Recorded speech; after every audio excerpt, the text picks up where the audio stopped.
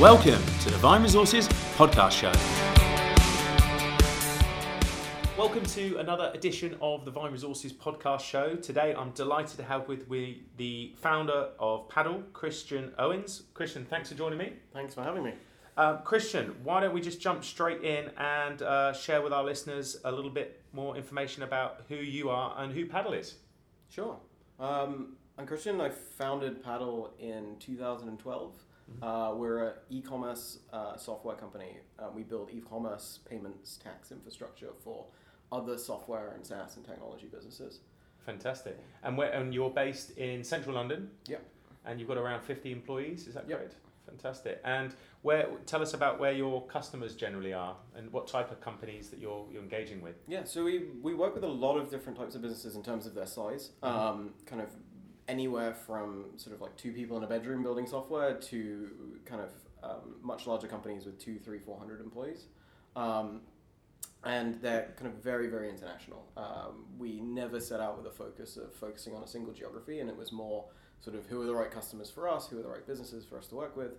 So that's kind of ended up gravitating towards where software is built. So kind of about 60% of our business is in the US. Kind of Europe is still huge. And then sort of there are the tricky time zone countries like Australia, Japan, which we deal a lot with as well. Fantastic. And I wanted to, you've got an interesting story about the company. I'd love to share that with our listeners. How old's the company now?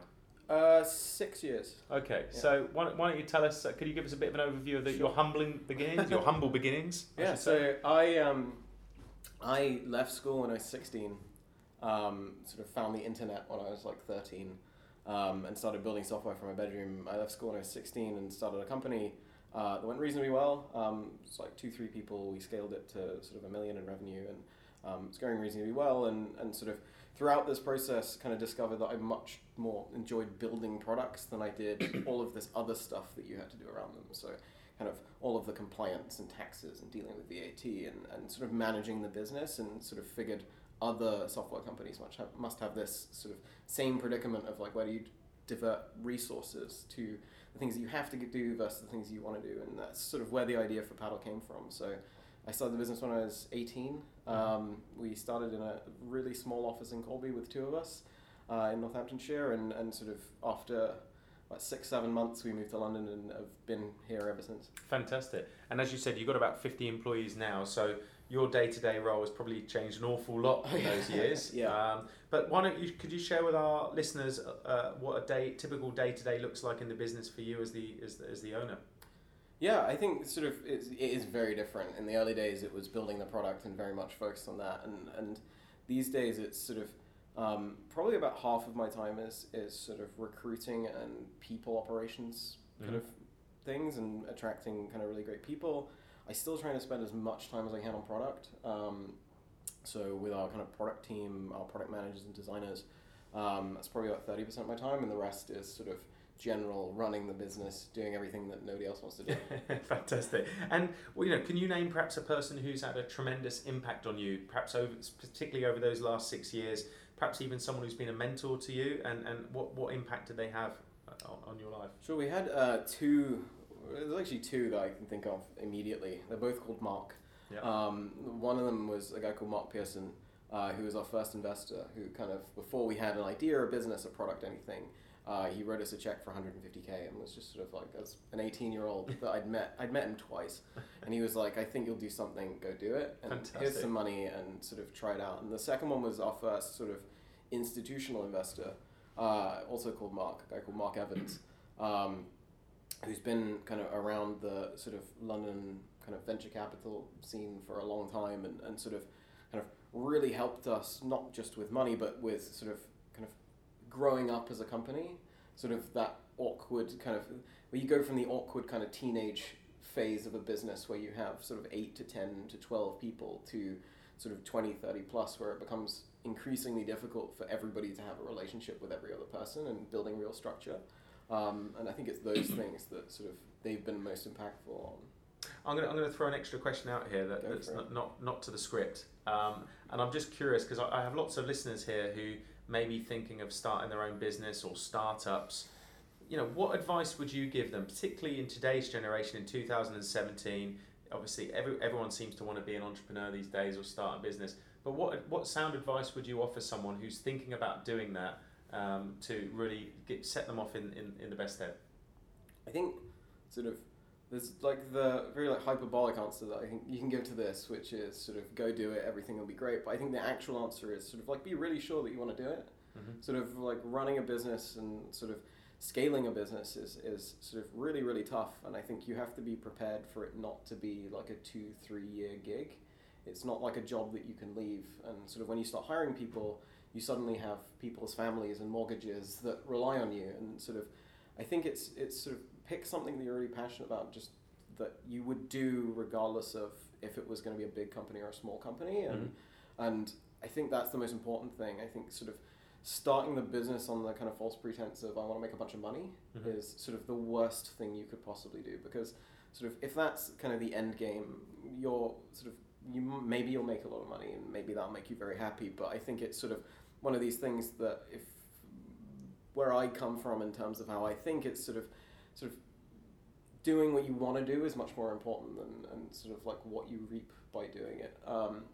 So I think it's just about be really sure that you want to start a business. Yeah.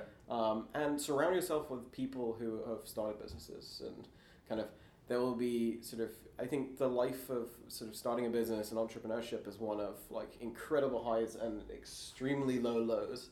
And sort of that's completely normal, but nobody talks about it. Nobody says, yeah, you're going to have these awesome days where you're going to win customers and you're going to raise money if you're a tech business, or sort of all these things that sort of the things that you see on blogs and news sites and things like that. But you also have the horrible days where customers leave and employees leave, and sort of all of these things that are really, really difficult to, you think it's the worst day of your life.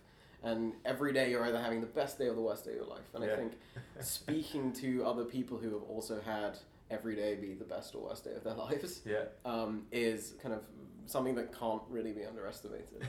That's great advice there, and I could share many of those pains as well. So I know exactly what you say there.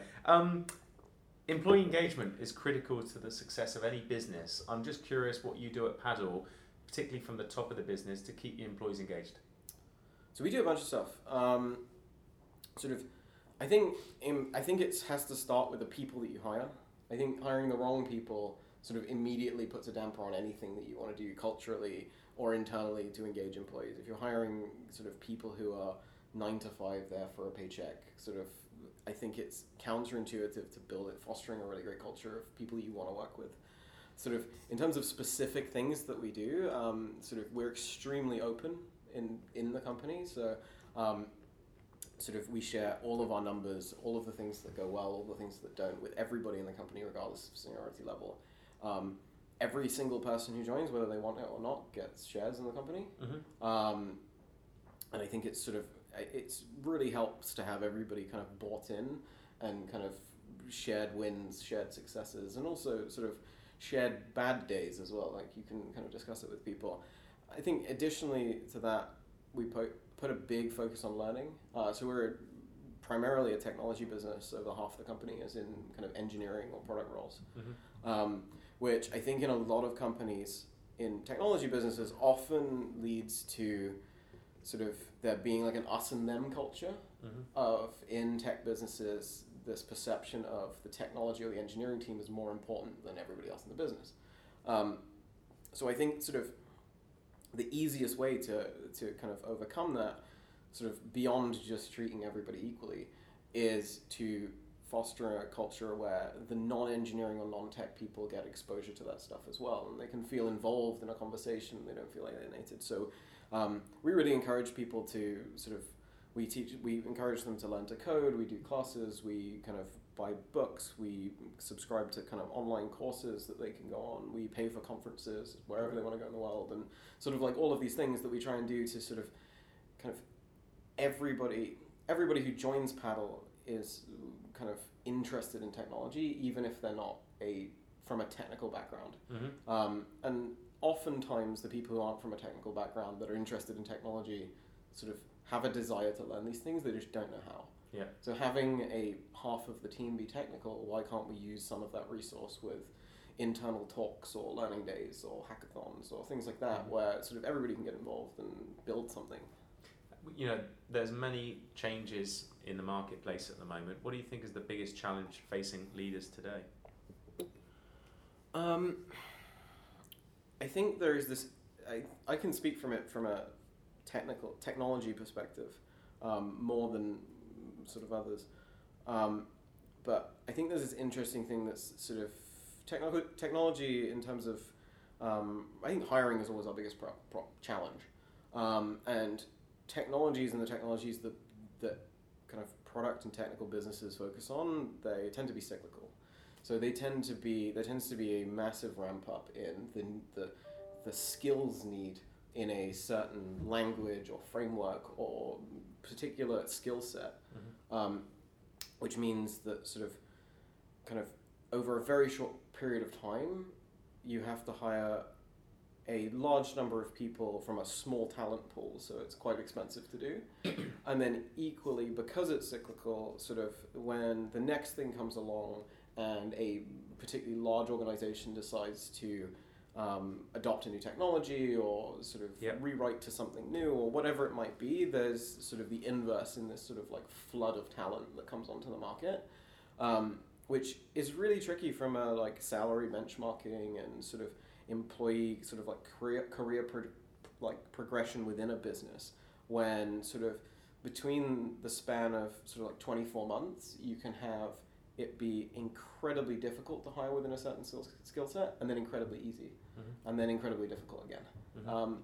So I think that's really, really challenging. Sort of, I think kind of 24 months ago, the answer would have been different, and it probably would have been for tech businesses about funding landscape, but there's so much money out there at the minute. Yeah. It's ridiculous. Yeah. What do you think's or what have you received as the best bit of business advice? I think you should focus. Focus. Don't get distracted just because sort of nobody's really telling you what to do.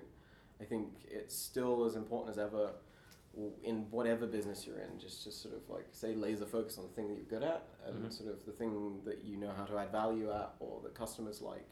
I think sort of in technology specifically, kind of there is also a kind of very underrated bias towards sort of scaling something for the wrong reasons, sort of not necessarily growing a company that has revenue or kind of can be sustainable. So I think sort of focusing on what you're good at and building something sustainable is sort of, I think, the tried and true advice that I've been given that sort of I don't think ever goes out of date.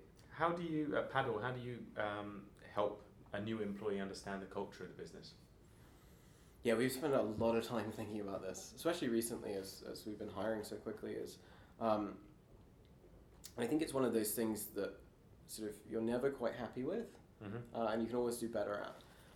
So our current process, sort of to walk you through it, is sort of there's like a pre-joining stage of any new employee's kind of journey at Paddle where we send them a ton of information about the business. So we are incredibly open and we kind of want to get them to the same level of knowledge about the company, about how we're doing, about what's working, about what isn't, as everybody else. So immediately when they come in, they can talk to somebody about sort of, oh, why was last month a bad month or a good month or whatever, and it sort of breaks the ice a little bit. Equally, we try and make somebody's sort of first interaction with Paddle and the team at Paddle a non-work interaction. So whether it's joining sort of the team for dinner or drinks or sort of just coming and hanging out in the office for a while, we try and sort of, it's really awkward, I think, when you go into a new place of work and you don't really know anybody in the first day and you haven't met them before and everything's an introduction. So we try and focus on that. And then people's first day, they get assigned a buddy who kind of shows them sort of the normal onboarding things, how to get into the office, how to make coffee, sort of like the usual stuff. But then also we'll do things like they'll take them out for lunch and we pay for their lunch on the first day to go wherever they want and kind of integrate them into the company a little bit more. And then we also organize sort of kind of quarterly sort of random dinners where we'll send 6 people from 6 different teams who wouldn't usually kind of interact with each other on a daily basis to kind of just go out and sort of we'll foot the bill and whatever. But I think it's more about kind of the first week is always going to be really immersive in terms of the stuff you have to learn. So one of the things we started doing recently is sort of every single person on exec team meets with every single new person on a kind of weekly basis. If there's more than one person, we'll do it in groups. But it kind of gives them sort of one-on-one or two-on-one kind of opportunity to sort of ask any questions, raise any concerns, and also sort of, I think it can be quite intimidating if sort of you've never met our CFO and then kind of your first interaction with him is if you had like a payroll issue or like your pension, you want to up your kind of pension contribution or something, and that's the first conversation you're having with them. It's sort of, it's not very personal. So that's one of the things we've been trying to do a lot recently as well. That's great. And it's a challenge all the time, isn't it, to get that right. What's the one mistake you witness leaders making more frequently than others, do you think, in your opinion? I think there's some interesting things that happen sort of as businesses scale around kind of internal sort of communication, politics, and kind of feedback loops. I think because we're so open, we take like a very strong bias towards kind of constant iterative feedback, and I think it's something that's really difficult to scale, especially when you're growing really quickly. Things like one-on-ones, performance reviews, sort of peer feedback and things like that. I think the biggest mistake that I see in businesses, and we've made the mistake as well, is sort of not putting enough emphasis on that, especially in someone's first 3-6 months at a company. Making sure that they are having sort of weekly one-on-ones where you can kind of course correct if there's sort of bad behavior or sort of bad patterns that somebody's getting into, or sort of they're not having a good time or something like that, that you can sort of address really quickly. I think is really important, and sort of I think the challenge becomes, how do you scale that? How do you scale that? We're a 50-person business now, we'll be a 100-person business sort of before the end of next year, and it's a case of, okay, how does that scale? How do you make sure there's reporting structure in place in order that somebody isn't one-on-one person who only does one-on-ones with people? Yeah, understood. What do you think is how do you see your industry changing in the future, particularly in the next couple of years, and how do you think that'll affect your ability to hire and retain the right talent? I think sort of in tech, specifically, the amount of money that is available from investors means that sort of new companies are being started and funded every single day, which sort of naturally just puts a strain on resource, whether it's resource in terms of the ability to hire, whether it's resource in terms of the ability to kind of attract customers or kind of compete, all of these things. And I think sort of the incredibly somewhat easy access to capital at the minute is sort of obviously a great thing for tech economy, but equally makes sort of the likelihood of survival of a lot of those businesses a lot harder. Yeah, absolutely. And you obviously started the business very young, which is amazing. So I'm going to ask you, rather than your 20-year-old self, if you could take your time back to being 16, for example, or you were sharing this with another 16-year-old, what advice would you give them on reflection now? I think like we've had a reasonably smooth ride, and I think sort of it's been surprisingly smooth. We were talking about this sort of kind of over lunch sort of yesterday, and I think that it's one of those things where kind of from my experience of starting a business, sort of a lot of it came reasonably intuitively, but equally a lot of the people that we were hiring, all the things that we were doing, it was sort of the first time that I'd ever done these things. It was the first time I've even heard of some of the roles that we were hiring for in a lot of cases. So I think sort of, and one of the things that kind of I shied away from kind of sort of in the early days was kind of the emphasis that was put on other people's experience.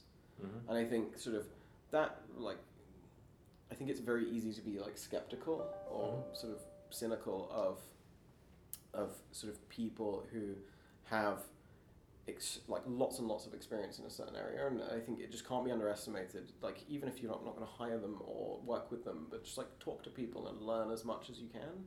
I think for me, it's sort of, I would have probably spent kind of the first year talking to a lot more people, having a lot more sort of coffees, and just sort of kind of discussing sort of how do I handle this issue? Like, what is this person called? Like, what is this role that we need to hire for?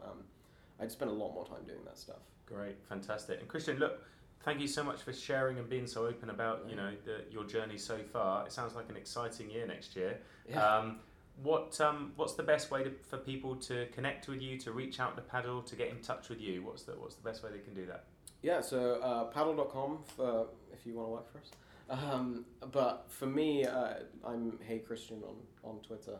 And so that's probably the best way to get in contact with me. Fantastic. Well, look, thank you so much for joining us today, and best of luck for next year. Thank you for having me.